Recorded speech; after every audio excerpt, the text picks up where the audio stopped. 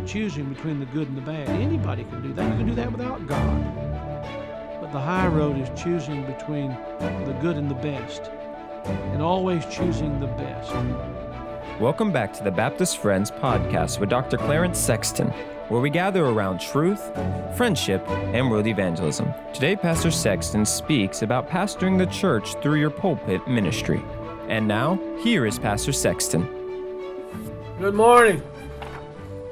I hope everybody's getting settled in, and I'm praying that we have a great morning. A lot of things going on in the world. All the conspiracy theorists are hard at work in America. I heard William Bennett say something I thought was pretty shocking. William Bennett is an educator, a philosopher, and has his degree in philosophy, a terminal degree.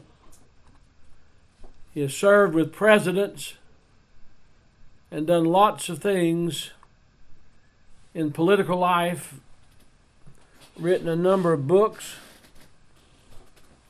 But he said, I've never been a conspiracist, never, because my pursuit, education, has always been for the truth. He said, but now I've come to believe that there's a conspiracy going on. I thought that was very interesting. When I hear something like that, I think about, well, what place does God have for me? Am I to sound like some intelligent man who's come to those conclusions? I could be helped by what he thinks. But I am a preacher. I've been called of God to speak the truth in love. I'm expected to have answers. And people listen to what I say with the idea that I'm supposed to give answers, truthful answers. And I thank God, God has called me. I've said this to you before, I'll say it again and again, really. We're always trying to work on the message. What am I to preach? And all this kind of thing. But the Lord is always working on the messenger. That means you. He gives deliberate assignments to us. But we're going to talk about this today, how to pastor a church through the pulpit ministry. And it may seem like something people aren't really that interested in. I'm not talking to people, I'm talking to preachers. And you ought to be, as a pastor and a preacher, and it's two different things, deeply interested in how you can pastor your church through the influence of the pulpit ministry. Well, let's pray together and ask God to open our minds. How about that? That wouldn't hurt, would it? Let's pray, may we? Our Father, we thank Thee for this day, for life and strength and health, for the opportunity to be here, to speak. We pray You'll guide us by Your Word and by Your Spirit. May we be true to Thee in all things. In Christ Jesus' name I pray. Amen. I want you to have your Bible open, if you have your Bible with you, to the book of Jonah. To the book of Jonah. Jonah is not a New Testament pastor, but there's some things I want to say there. And I want to remind you that we have a Faithful Men's Retreat coming up at the Passage. I want you to get acquainted with this term, the Passage. If we can get this as close as possible. And my brother and I are going to be the speakers there at the Passage. This is in Heron, Montana. It is an amazing piece of property. We're going to be there on the 19th, 20th, and 21st. That's a Thursday afternoon, all day Friday, and Saturday. And we have a few more beds we can fill. But what I'm trying to do is have a kind of beginning with pastors and men and do all I can to help lay out the situation. Someone gave me a catalog, really, of all the people who are elected officials in national government. So I've been going through it in every state. We have the governor. Of course, it begins with the president. And by the way, don't count Donald Trump out. He's just fighting away, and we just need to pray for him. I just want the right thing to be done. I want every vote that's legal to be counted. And all we want is a truthful outcome. That's all. We're not in the business of trying to twist anything to make it come out to our liking. All of us have things that are our convictions and our preferences, but we just want America to have an election process that's truthful, and they're working at that. And so I say let the lawyers and the politicians and the president and everybody that's involved in it do what they need to do so that each state can verify this is truly the vote that was cast in our state. But I found this catalog of things with the president. It has the president's picture, vice president's picture, and the wife of the president's picture in the beginning. And then the states in alphabetical order. And then in each state divided by districts. I want to encourage you, make a few notes on this, would you please? Know which political district you live in. What is your district? There are 9 congressional districts in the state of Tennessee. I live in the state of Tennessee. And there are 9 congressional districts. I live in the 2nd district.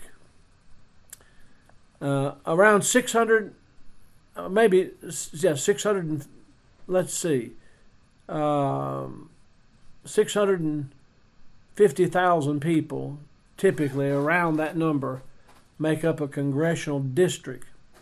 So all the states are represented by a different number of representatives in our republic, but Tennessee has a population of 6.5 million people now, and so we have 9 congressional districts. And I live in the 2nd district. My congressman now is the former mayor of Knoxville, Tim Burchett. But every state has congressional districts, and every state has 2 senators to have equal representation in the Senate. Have 2 senators. Know who your senators are. Our senator right now is Lamar Alexander, and he's retiring, and Bill Hagerty will take his seat, and Marsha Blackburn. Both are friends of mine, but they're the United States senators who represent us, or U.S. senators, yes, who represent us. But know that. Now, they have a message. They have a responsibility. They have a message. And sometimes we allow that to get so top-heavy, we think they're the most influential people in our country. They are influential.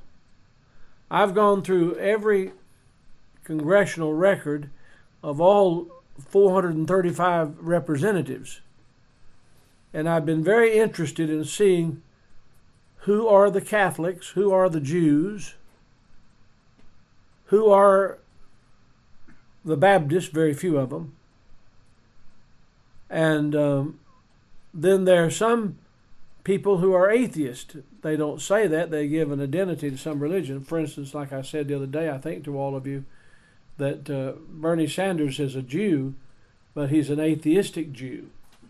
That means that he lives in a life of spiritual darkness.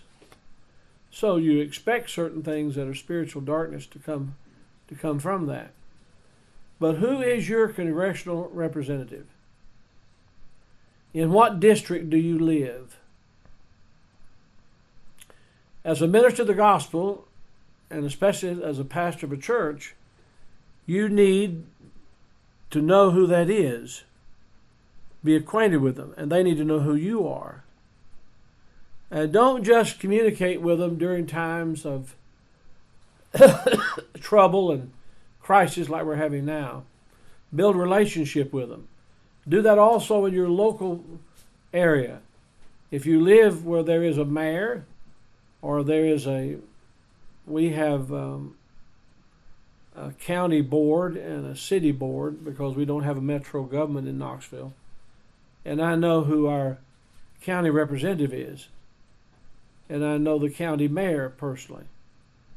When I lived in Patterson, New Jersey, Frank X. Graves was his initial X, was our mayor of Patterson. Patterson was no tiny city. It was a big city and powerful city, located 11 miles from New York City. Frank Graves was a state representative and the mayor of Patterson, and he was a powerful man. I got acquainted with him. I ministered to him, to his family.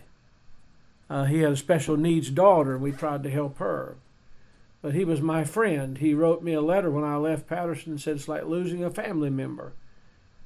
He went to be with the Lord not long after that. He was Catholic as far as identifying with his faith, but he had been born again. But I made it a point to send him congratulatory notes when he was elected. I sent his office a beautiful bouquet of flowers. They knew who I was. They knew what our church was about. And we were influencing one another. And I'm not saying to you that that's your life, but times like this make us realize that we need to be more specific. Remember, one of the things you learned is nothing is dynamic until it's specific. Nothing is real until it's personal. The governor of the state of Tennessee is named Bill Lee. He was a businessman. He was in a very contested race. Finally, he won the governorship, and I got acquainted with him through that. He is a big guy in trades and technology, so we had an affinity for that type of thing. His first wife died in a horsing accident. She fell off a horse, and his baby was spared. They found his baby in some bushes. His wife was killed. Then he married again, married a woman who was the teacher for his children. Her name was Maria, but I know enough about him. He's a saved man. He and our U.S. Senator, Marsha Blackburn, started a church near Nashville. They helped a pastor and helped start a church. It wasn't a Baptist church, but as they say, it was an evangelical church and a soul-winning church, a witnessing church. But it's good for me to know these people, and when I see them, they know me and I know them. You need to let people know who you are, and you need to know who they are. It doesn't make any difference how old or young you are. And if they've gotten if you're going to meet them somewhere, write them a note. Tell them, I'm going to be there. I'd like to meet you. They're very interested in anyone who can influence voters. It doesn't make a difference who you are. And the more the merrier for them. But we're right in the middle of all of this. And I'm trying to give you a little background here because what they're doing is not as important as what we're doing. There's nothing more important going on than what you're doing. And we need to do as well at it as possible. The email I sent you said all of us can improve our preaching. And so how can we lead our churches from the pulpit? How do we do that? What place does preaching have in the ministry of a pastor? Are there practical ways to improve our preaching? Now, I want you to be as faithful, and I want to be as faithful as humanly possible. Our church is organized to function. It's organized through the Sunday school. Our staff is organized so we can take care of people's needs. We organize so that no baby is born in our church family without us knowing about it, and there are things it sets in motion. When the mother's expecting, we know that. When she goes to the hospital, we know that. We have certain things we bring to the baby. If it's a boy, these things we bring to the baby boy. These things we bring to a baby girl. There's certain things we do immediately for a mother when she goes home from the hospital. Now, many of them are having babies at home, and that changes the dynamic a little bit, but the same process is taken. As the child arrives in the world, that child is enrolled in our cradle roll in our preschool ministry. And we know that. That's a part of the pastor's work. Certain gifts and books can be given to the child as she starts or he starts life. As they grow and develop, other things they plug into.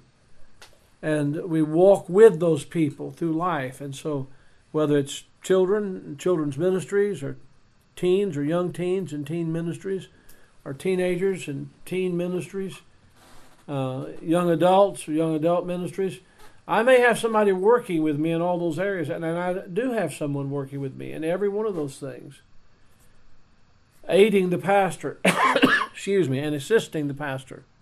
But at the same time, I'm the pastor of the nursery. I'm the pastor of the children's ministry. I'm a pastor, the pastor of the teen ministry. I'm the pastor of the young adults. I'm a pastor of the couples. And all the way it goes.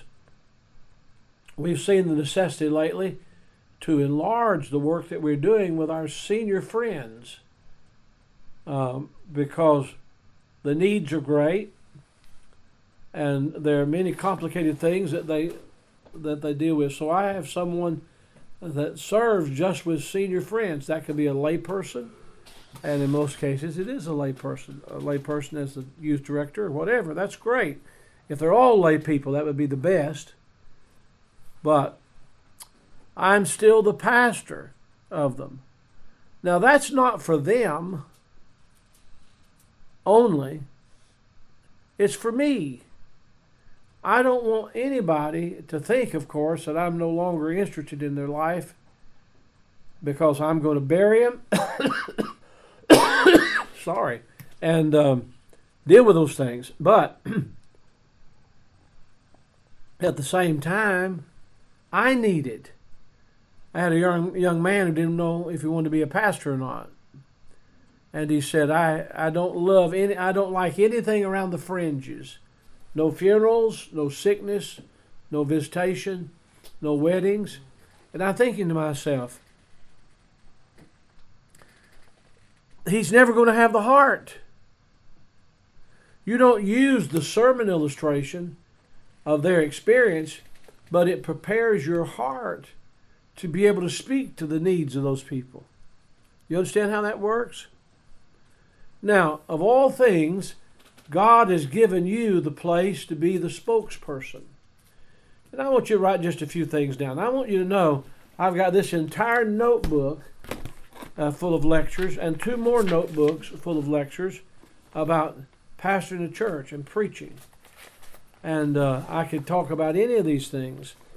Leading the New Testament church from the pulpit, preaching without notes, the right message to the right people, that's a very important one. Christ-honoring church services, a good minister of Jesus Christ, parts 1 and 2, teaching others through Bible preaching, how you teach the Bible through your preaching. And that's two different lectures. Preaching sound doctrine, how your messages should be laced with doctrine. Doctrine is like your skeletal system. You have a skeletal system, you have a circulatory system, you have a muscular system, you have a nervous system. But you have a skeletal system. They've named the bones, they know the bones, how many bones you've got. Because of my medical experience, my nervous system and my muscular system, my skeletal system has all been traumatized. And I'm trying to deal with all of that. But the skeletal system supports your body, and every bone is important. And that's the way God made you. Bible doctrine is like the skeletal system of what we're doing. It holds us in place. And so when you're preaching and teaching the Bible, you're giving structure that holds things in place. The Lord Jesus Christ left the church two things. He left us ordinances. Those are the things He ordered that we do. Baptism and the Lord's Supper. Our Free Will Baptist friends believe that foot washing is another ordinance. But I believe it's a good thing to do to wash your feet, as Dr. Hudson used to say. But I don't think it's an ordinance. It doesn't qualify in my thinking, as an ordinance picturing the death, burial, and resurrection of Jesus Christ and reminding us of the cross. But He left us ordinances. These things He ordered that we do. We call them ordinances. And then He left us doctrine. Doctrine is our belief in teaching. And there's always a weakening of that. That's why I enjoy saying I'm a Baptist. It's not Baptist to brag about. It's Baptist to be grateful for. Because you can identify the irreducible body of truth that Baptists hold to. We hold to it, and it holds to us. That's Spurgeon's way of putting it. Spurgeon had a beautiful statement he made about Baptists. It's in his it's in the pulpit, Metropolitan Pulpit, lectures, sermons. If you don't have a copy of it, I can send you a copy of it. Email us, and our helpers here will make sure you get a copy of Spurgeon's statement on Baptists, and make sure they include the reference where they can find it. This day and time, you need to give those footnotes and things, because people just say everything like it's a quote. But if you want that, I'll send it to you. But He left us that, and He talked about our doctrine. So how to preach on Bible doctrine, and then meditations for the shepherd and sheep. I've already offered that to you. May I see that little booklet? Yes. I made a booklet of it, and one of you can find the library workbook also. It's here somewhere. But this is what I offered to you on preaching. And then there's a lecture on the man of God. And then there is on the second coming in the Scriptures, and how the pastor deals with that. Speaking the truth in love, preaching the Word of God, not about the Word of God. And what God says specifically to shepherds. And then on it goes. And then there's two notebooks. I think John Kokinzi's with us today. John helped me put these things together, some of this stuff, years ago. And then I have two more notebooks just on preaching. So we could talk about a lot of things. But I'm going to confine myself to just certain things today. And I want you to try to stay with me, if you will. I said the other day you could preach your way out of a problem. Dr. Robertson says, if you're still the pastor and you have the pulpit, remember you still have the power of the pulpit. If I were you, I'd take my pen and I'd write down that expression, the power of the pulpit. That's not for you to stand up and say to people, I've got the power of the pulpit. No. It's for you to know you can use the power of the pulpit. And you can influence the church. And you can emphasize certain things. And so, where will I start? What do I need to talk about? Can I just be personal with you? Is that all right? Would you nod your heads and I can hear the rattle through this media? Okay? Charles Spurgeon, and we quote him a lot. That's because so many of his things were in print. And we've got Joseph William Harold to thank for that. And Susie, Spurgeon's wife, to thank for that. She thought she had ruined the life of the greatest preacher when she became an invalid, but she's the one that started the book fund and got his message sent out to people. God knows what He's doing, doesn't He? Some people have to go through a lot of suffering, but heaven will be richer for them. This is something Spurgeon said. He said, if I can have the opening prayer, I want you to write that expression, opening prayer. If I can have the opening prayer, I can determine the direction of the entire meeting. And I say to you, and I love you, many of you I know so very well, you're like my own sons and brothers in the ministry. Give more attention to your opening prayer. You're approaching it. Don't be flippant. The walk you walk from your chair to the pulpit. Don't fool around at the pulpit before the service starts. Don't go up and lay stuff around. Check. When you mount the pulpit, when you come to the pulpit, the people need to know our pastor is in his place. I won't even go up and change the way the microphone is. The men who work with me here know that sometimes I've asked them to pick up something or do something or make sure something's there. But I'm not gonna fool around, because when I get to that pulpit, I want our people to know the pastor is in his place.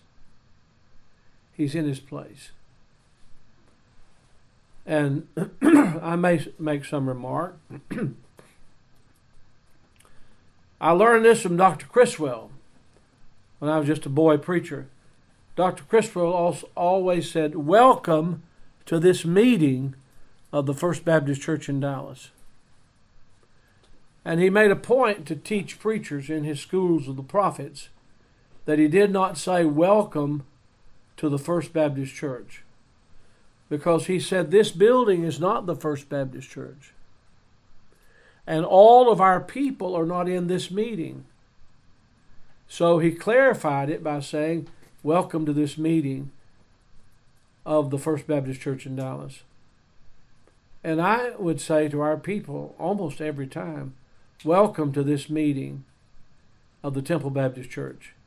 And every one of those words is chosen and used specifically. And by the way, it's good for me to know what I'm going to say so I don't get up and dabble around and get distracted by something. Welcome to this meeting of the Temple Baptist Church. And most of the time, I would say, "Thank you for coming." I said that, I say it all the time, but I said that in the presence of a man. He came to me after the service and he said, "I've been going to church." He was visiting with us. He said, "I've been going to church for 60 years. And this is the first time I ever heard a pastor thank people for coming." It's as though most pastors get to the pulpit and act as if, "Well, all you lucky sinners have been able to come. You're going to get to hear me now in just a moment." But take the attitude about it that those people made an effort. You appreciate the effort they've made. As a matter of fact, many of them in our kinds of churches changed everything in their routine to be there. They don't dress like that all the time. They dress that way for church. They don't meet a deadline on what they would call a off work day.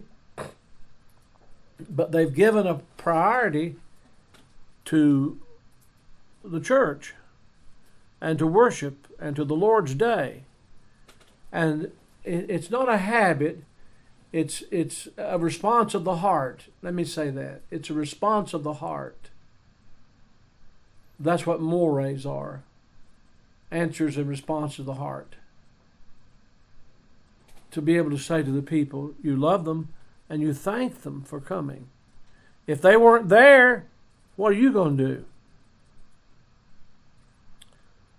What are you going to do? Now, this needs to be emphasized. It can be overemphasized.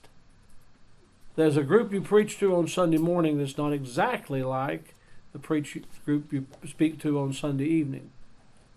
There are people on Wednesday evening that are not exactly like the group that you speak to on Wednesday night and Sunday morning. As a matter of fact, I have a lecture I give on preach the right message to the right people. If you're going to straighten out Tom, Dick, and Harry and get, ring it out one from one end to the other. That may be the crowd that needs to hear that on Wednesday night, or maybe even just the workers need to hear that. There's strong things I say to our workers in our workers' meetings, and I have designed the workers' meetings so that I can say those things that are stronger than some of the things I would say in the Sunday night or Wednesday night or Sunday night or Sunday morning meeting. But we're really talking about beginning the meeting. Beginning the meeting. And you're starting the pastor from your pulpit, from your church, by the very way you approach the pulpit. Now, one of the things I have to do, I have to get there. I have handrails to walk up. There's several steps up to our pulpit. I have a certain seat that I sit in as the pastor. Now, I could say I don't really care where anybody sits, but I do. I've been in the hospital a lot. I've been out of the pulpit sometimes for weeks with 9 reconstructive spine surgeries. And some people couldn't wait to sit in my seat. It seemed, at least. Maybe that wasn't it. But I actually had members in our church say to them, "That's not your seat." I didn't say that to them. Never did. But I had people in the church say, "That's not your seat. That's the pastor's seat." Now that may be right or it may be wrong, and someday somebody will have to sit in it. But it's almost like, not exactly, but in a sense, the President of the United States. We're to pray for whoever that is, man or woman. We're to respect whoever that is because of the honor we give to the place and position, not necessarily to the person. When Barack Obama was President of the United States, I taught our people, don't ever say to me, Obama. Always call him President Obama. Because I knew if they diminished the office of the president because they didn't like him personally, or like his policies, that would bleed over, and someday some person with policies we agreed with more would be getting the same disrespect. It's the office that we're respecting, okay?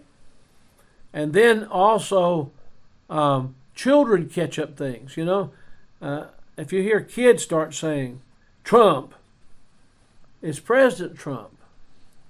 That's the way it ought to be. Now, we're talking about this as an analogy to a pastor. I love for the people to call me pastor. I finished a Doctor of Ministries degree. Everybody could call me Dr. Sexton. I've been given 3 or 4 honorary doctor's degrees. Everybody could call me Dr. Sexton. I get no kick out of that. And I don't sign any letter, Dr. Sexton. And you might, and that's good. The only time sometimes they use that is when they're calling somebody in political life and they'll say, Dr. Clarence Sexton wants to speak to you, or something like that. That may be good. I don't even know of them doing that. But I love the term pastor, shepherd. It is a physician of the souls of people. You're their soul physician. And the pastor can make the lawyer a better lawyer. He can make the housewife a better housewife. He can make the businessman a better businessman. He could make the president a better president because you're speaking to the soul. You're speaking to the spiritual. And that's the job you have. You may have the bank president in your church, but you're helping him be a better bank president and a more committed, honest man by the preaching and pastoring that you're doing. I just want you to get a hold of that. When God reached down and touched your heart and called you to serve him this way, it's not second place to anything.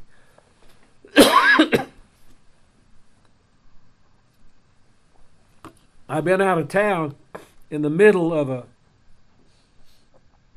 storm, and I think I brought some of it back. I just got back last night.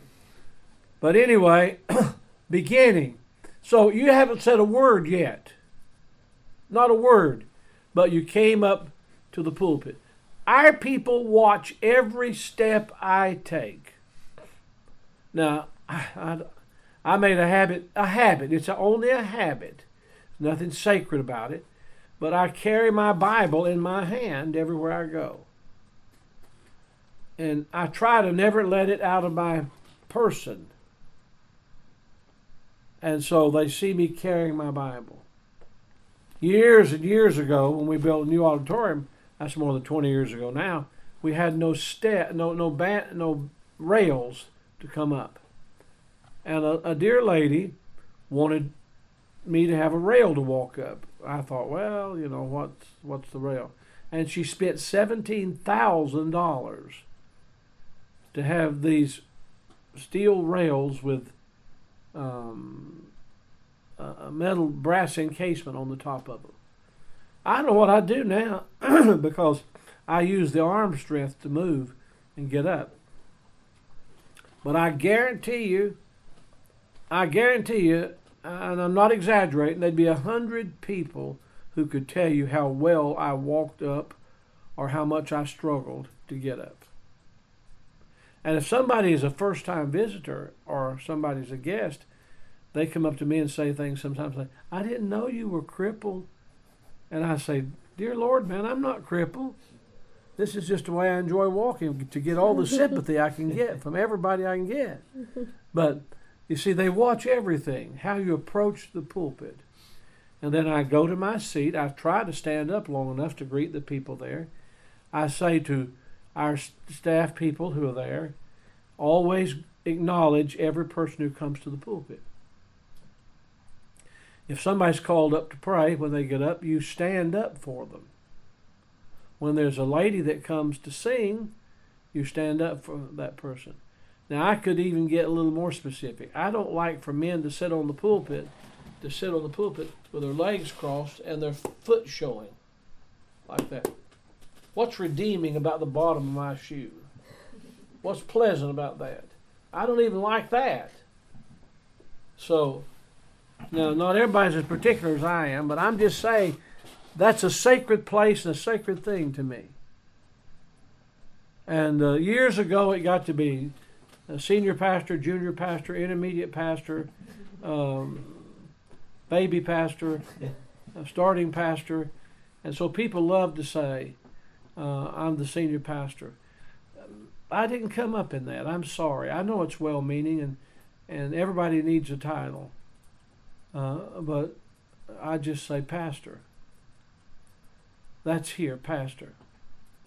And someday, someone else will be the pastor. And I'm trying to train that person now, whomever it may be. And I've gotten to the juncture in life where I'm not ready quite to give it up, but I'm thinking who'll do it. And then there is an opening prayer. And so, when the service is ready to begin, we have a call to worship. You may not do that. Maybe that's silly. I don't know. It's just something I've done all these years. We used to sing the doxology. Praise God from whom all blessings flow. And on. I feel like Joe Biden. I can't remember the rest of it. I'm just kidding. I'm just kidding. I could sing it. I just wanted to get something in today about that. But anyway, a call to worship. It sort of says to the people, we're ready to worship God. If I got my preferences, the organ and the orchestra is playing prelude music, I would tell them and teach them and train them, don't play the biggest fight song we've got in the hymn book right before I come.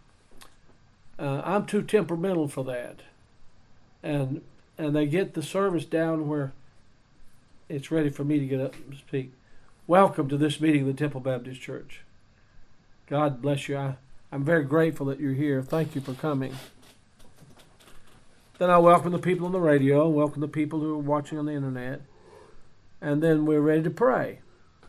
And when we pray, I ask them to join me in prayer, to participate in the prayer. Now, I'm not sure if many of them do, but I'm going to tell you this. I know that many of our children and young people do. Many of them. And they know it's their time to pray with the pastor in the pastoral prayer, praying and asking God's blessing. I think this is important. I've seen so many church services started so flippantly, just so flippantly. And no reverence, no fear of God, no even thought about God. Now, you won't believe this, but it's true. I'm going to tell you again, you're not going to believe it, but it's true. I've been asked to come and preach in churches where they didn't pray at all. I'm talking about didn't pray at all. So, if you're going to pastor your church from the pulpit, it begins with your thoughts and ideas about God and about the pulpit, about your responsibility, and about you being the pastor. And as far as I'm concerned, setting so much in motion as you come to pray with the people and they give their attention to the things of God and enter in. Now, James, I'm going to ask you some questions in just a moment, off the cuff, because you learned some things in England, and we can be so silly about it. We don't want anybody to grunt.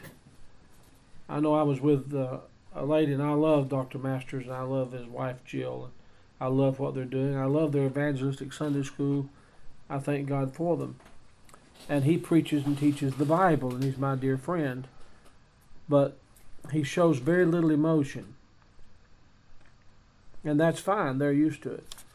I know I was sitting with Sally Goodman in one of the services there one time, who is from the Church of England, and she said she's saved, and she was a guide and a good friend. And we came out of the service later, and Sally said, I just wish every once in a while somebody'd say amen, or they just get a little emotional about it, because she said, sitting there listening, I got emotional myself about some of the things he was saying, but he didn't. So I want to try to leave that aside. Everybody has their same temperament. I know one time when I was working with Dr. Robertson, I'd pastored for two churches. I pastored the Greenback Memorial Baptist Church in Greenback, Tennessee, and was green as a gourd. I don't know why those people put up with me, but they did, and had the nicest things to say. And when I'm really troubled, Greenback's a good place for me to go, not just in my mind, but sometimes get in the car and drive. I can get there. Precious people. Precious people. And the Calvary Baptist Church in Lenore City. But when I went to help Dr. Robertson, I didn't go there to help him. I went there to go to seminary. I finished college at the University of Tennessee and was going to seminary, so I changed from a Southern Baptist seminary to that seminary. And before long, Dr. Robertson asked me to be an assistant pastor at the church, and I was so grateful for that. So grateful. And Dr. Faulkner, who was Dr. Robertson's right-hand man, who was helping him all those years, said to me, Clarence, you're going to have to calm down. Now, not when you preach, but when you're giving announcements and things. He said, your announcements have as much enthusiasm as your preaching. And there ought to be some difference, some measure of difference about that. Well, you know, I took that to heart. And I thought, well, I don't have to. I'd always just, man, I want them to be there, you know, so I'll just pour it on the fire. But he says, when it comes time to preach, you're going to have some of that to do. But there's something called regulative worship. I want you to explain what that is, would you please? Regulative worship is something... Can you hear James? Nod your heads there. Can you hear him? Thank you. Regulative worship is something that... Now, what are you saying? Regulative, so the idea of a regulation. And regulative worship really came out of the Baptist people who rejected infant baptism. Many people make the mistake of thinking that the regulative principle is only something that came from the reformers. But historically, we see that Baptist people throughout history have really led the charge in the idea of regulative worship, which is simply this, that the only things that we do in a worship service in a church are the things that we find done in the New Testament in a church. So the idea is that God has mandated a certain form of worship, and what we do. And you find it in the Bible. That's correct. And so if you don't find it in the Bible, why are you doing it today? That's right. So if we're going to become a first century church, we should be involved in regulative worship. Yes. But I want you to explain it again, because it's not the easiest thing to grasp. Right. So there are really two different types of worship. One is normative. Charismatic groups would have that today.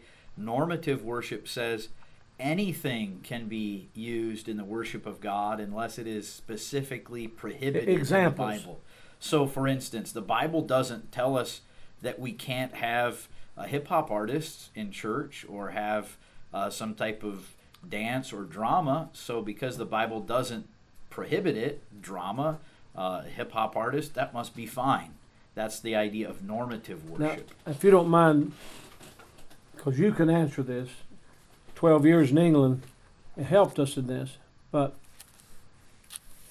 you mentioned hip-hop.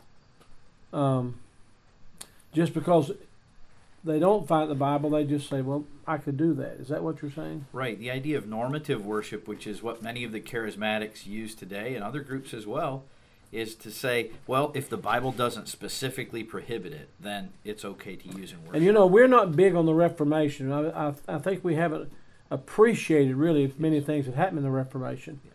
Because Baptists didn't come out of the Reformation, in my idea. You know, we existed before the Reformation began. And we're wholly adherents to the truths of God's Word from Christ and His disciples all the way through. But the Reformation got rid of so much of that normative worship, didn't it? Yes. Can you give examples of all that drama and all the Well, you know, bone selling and all that? The Roman Catholic Church really popularized normative worship and the idea that we can pray to the saints, we can have relics, we can walk up and down the steps on our knees and kiss statues. And because the Bible doesn't specifically prohibit some of those things, then it must be okay to do. That normative worship really finds its home in the Roman Catholic Church. But Baptist people, our Baptist forefathers, had an understanding of the regulations that God sets on worship in the Word of God. So way back to Cain and Abel, God would not accept will worship from a man. He rejected Cain's sacrifice because God mandates how he is to be worshipped. You look at Uzzah and the Ark of the Covenant. All these things that God mandates throughout the Old and New Testament. And the New Testament church, a local body of believers, is to not just invent their own form of worship. It is to follow the New Testament. There are 7 elements that people have said, these are things we find in the New Testament that are to be done in the church service. Just off-the-cuff prayer, singing. Giving, preaching, exhortation, which could include testimonies or something like that, praying, that's the 5th one, and then the 2 ordinances, baptism and the Lord's Supper. But so now, those 7 today, people have even coined terms like, now we're going to worship, and they do all these things and call that the worship. Right. So you have a worship service, which is before the preaching. So our worship leader and our worship team sing, and we turn the fog machine on, and we turn the strobe lights on, and now we're going to worship. And unfortunately, we have to listen to some guy get up and preach a boring sermon. It sounds ridiculous to us, but that's what's going on. Yes. And what it's done is minimize preaching.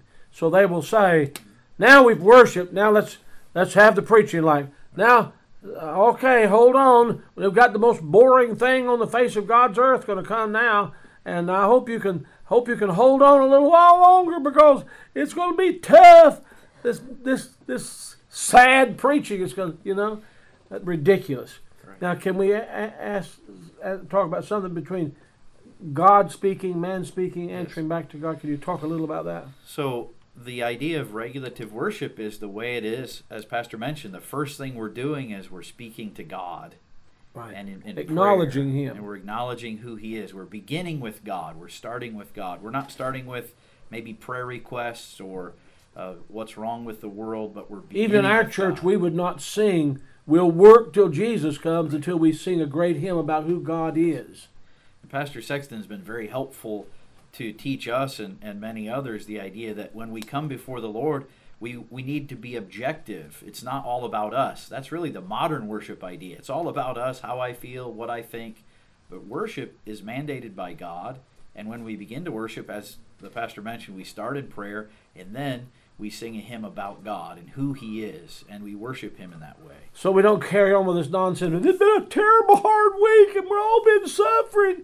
You know, I don't know how we're going to live through it. Baloney. God's on the throne. Not one thing has changed.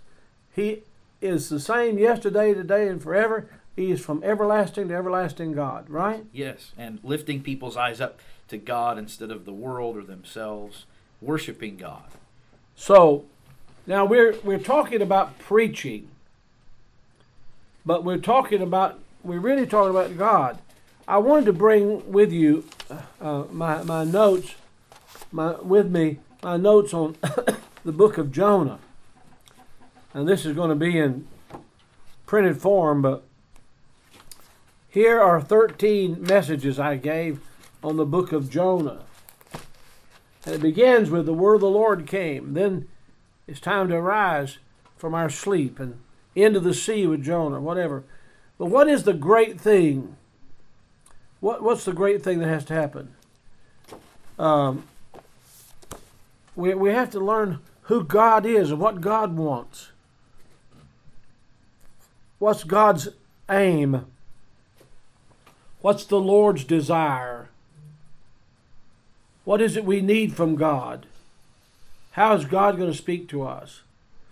And so you, as the preacher and pastor in the pulpit, you're guiding people to God. It's almost like, I'm going to use a little different posture here. It's almost like I'm out of the way. I just want you to see the Lord. I want you to understand God has something for us. And that's the preaching you do. You have found the Lord speaking in His Word. You found God dealing with us in His Word. And you're allowing the people to see how God speaks and deals with us. So, you're pastoring your church from the pulpit and through the pulpit. There's a difference between preaching and pastoring. The Bible says the shepherd, the good shepherd, loves the sheep and gives his life for the sheep.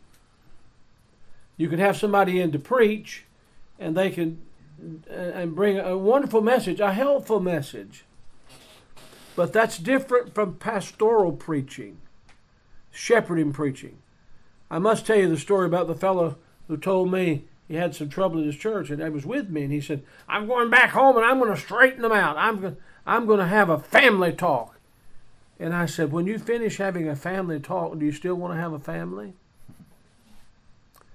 Because his idea coming across was, I'm going to have a family talk, and I'm going to talk the family out of here. But that's not a pastor. That may be a wounded person, a preacher, but a pastor is going to have a conversation to strengthen and help. And even though it's difficult, and he may have something that hurts him deeply, he wants them to all be together when he's finished. I'm applying this to preaching. Now, I meant to talk about everything in the world, and we'll have to do this again, but some of you birds say, well, that won't tell me how to get 15 more people in church, so I'm not interested. Well, that's what's wrong with your church, dummy. And, that's not what it's about. God will give the increase. Do you think you're building it? Do you? Well, if you do, Mr. Big Britches, God will let you find out who's building it. But it's the Lord. I've got one responsibility, and that's to enjoy obeying the Lord. And God will give the increase. Now, someone's asked, how should a Christian deal with the decline in personal drive and motivation for the work of the Lord? Find out what encourages you. David could not be king of Israel. He could not. Till he went to Ziklag. And all of them said, let's kill him. And he learned one thing. He learned how to encourage himself in the Lord. Now, I believe it's going to take God's presence, God's Spirit. It's going to take communication with God. It's going to take God's Word. But it may take doing that by a mountain stream. It may take that by playing with your children or something. But find out what encourages you. I don't think there's anything unique about what I do. I don't think there's anything unique about how I preach. I'd like to take the time to talk about it. But I give myself goals, and then I work toward them in everything I'm doing. I give myself goals. I even do that in announcing sermon titles. Then I work my way to it. It gives me time to meditate upon it and think about it. And so the Spirit of God brings to my table, my table figuratively, all the things I need to mention. So find out what encourages you. And I don't think I can regain everything I've lost. I really can't. But I can find new ventures. The Lord's work is great enough, big enough for that. Another question you wrote is, how is your personal stand on versions of the Bible? Well, I came to the conviction that I'm going to use only in preaching and teaching the authorized King James Version of the Bible. I never vary from that. I don't like to hear anyone correct that. I may say, and this word means, if I'm talking about the second coming of Christ, we may read the passage in Thessalonians about we shall not precede them or prevent them, and I would say, or precede them. I may do something like that. But there are archaic words. They're no longer used in the English language, but the fact of the matter is, at the zenith of the English language, we were given the authorized King James Version of the Bible. It's our degenerate minds that have messed with the language. And I just love it. I love it. I love memorization from it. I love it. I love the power of it. I love it. How do you choose your topics to preach? Will you let me give a whole lecture sometime on preaching? I read and study something until God gives me a phrase, an expression, and I think, that's taken me, that's got me. That'll get me. And I don't try to be the only man that's ever lived that preaches on that. That's silly. It's like Vance Havner said, I knew Cyclone Sam, an evangelist, and he said, I'm going to either be original or I'm going to be nothing. And Vance Havner said, and sooner than he thought, he was both. You know? So, how do you choose your topics? I just let God speak to me. I'll read. Sometimes I get 2 or 3 in a chapter, and sometimes I don't. But I'd love to talk to you about that if you'll let me. You know, it's really hard for me to say something like that because I think I don't know it all, but I know some things that will help you. What can I do during the invitation to prompt my people to give a response? I have an entire lecture or 2 I give on the invitation. Would you just mark that, and would you like me to talk about how to give a gospel invitation? Okay, Frank, I'll do it just for you. All right, good. What do you do in preparation to preach? Well, I study. I think meditation is the missing ingredient in preparation. So that means preparation must begin early enough so you can meditate upon what you're going to say. Meditation. Because God then speaks to you and deals with you about things. And you get more comfortable with it. And I've told you before, sometimes I've got a great sermon in the study. I love my place to study. And that thing, he didn't just walk and talk. That sermon in that study just lived and shouted and moved, and thousands came to Christ. But then I got that thing to the pulpit at church, and it just laid down and died. I wanted to kick it in the head and say, you know, what's wrong with you? You were screaming and yelling and really carrying on in the study, but now you're dead as a doornail out here in the pulpit. You understand what I'm talking about? All right? I want to say this before we go. Some of you can get to the passage and you can get there. Call our people Call my buddy Greg Boyle. Call him. Tell him you're coming. Call Dan Grover, our man at the Passage, and let him know you're coming. We're going to have the greatest time you could ever imagine. Now, for years, I put together, look, page after page after page of preferred books and under Bible study methods, interpretation and hermeneutics, Bible dictionaries and encyclopedias, Bible geography, concordances, language tools,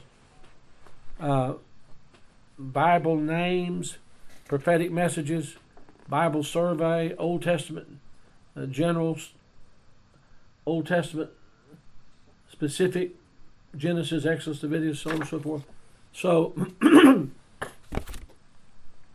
and I learned things from Graham Scroggie, A.T. Pearson. I learned things from J. Sidlow Baxter. I learned things from lots of people. But I will give you this. It's taken me a lifetime to put it together. I will give you this. You can send me a check for $10,000 later, but I will give you this. You can support Crown College later. We need it. But I'll give you this. All you got to do is send an email if your fingers aren't broken. If it is, use voice communication. I'll send you the Pastors and Christian Workers book list. And so you'll have, and you can build a library, know if you're studying. For instance, somebody said, I'm preaching to the book of Acts. I said, don't do it, don't do it. Without W.A. Criswell's volumes on the book of Acts. Another fellow said to me, I'm preaching through the revelation of Jesus Christ. I said, don't dare start it till you get Dr. Criswell's volumes on Revelation.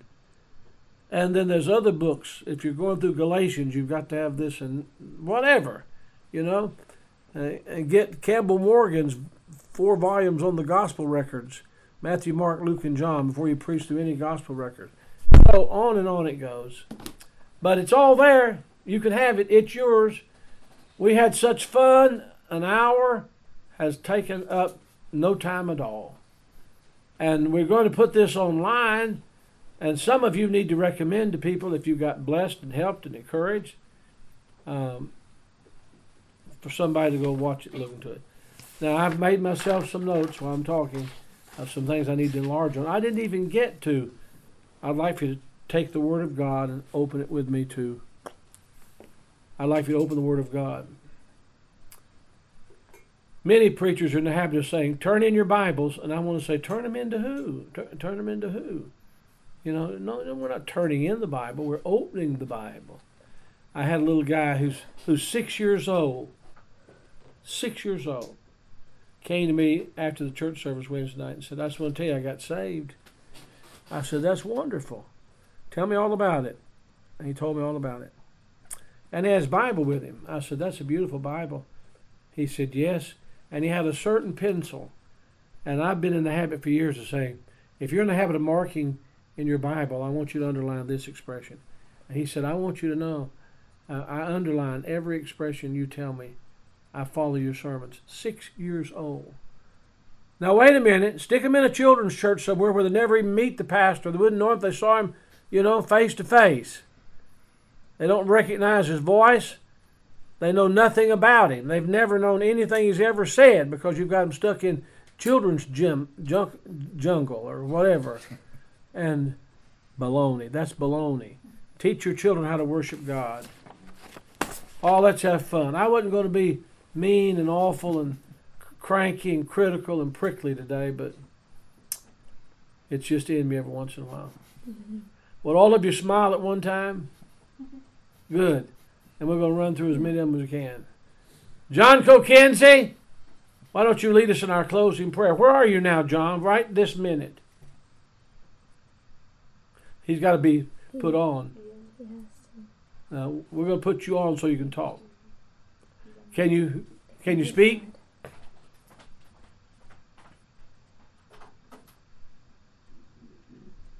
Can you hear me? Yes. Great. I'm in the church building of our church here in Ouro Preto do Oeste, Rondônia, Brazil. Now, would you say that slower? Well, I guess it would be Black Gold of the West, Rondônia, Brazil. Brazil. Brazil. Brazil. Well, how's Julie and the kids? They're all They're good? doing very, very well. They're doing very well. What time is it there? It's right now. It is noon. Wonderful. Would you lead us in prayer? Let's ask God to use this. Were you blessed and helped today? I was. It was very good. Well, John, you assisted me in the seminary classes for so many years. You've heard everything I have to say, and I'm honored that you'd come on and be a part of this. God bless you. It's a thank you. You have a word? Go ahead. I'm just enjoying all of this. I like to see that in all these years, the Lord continues to work in your life, and you have more to share. It's encouraging.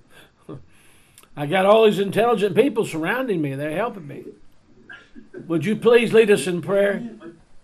Lead us in prayer, John.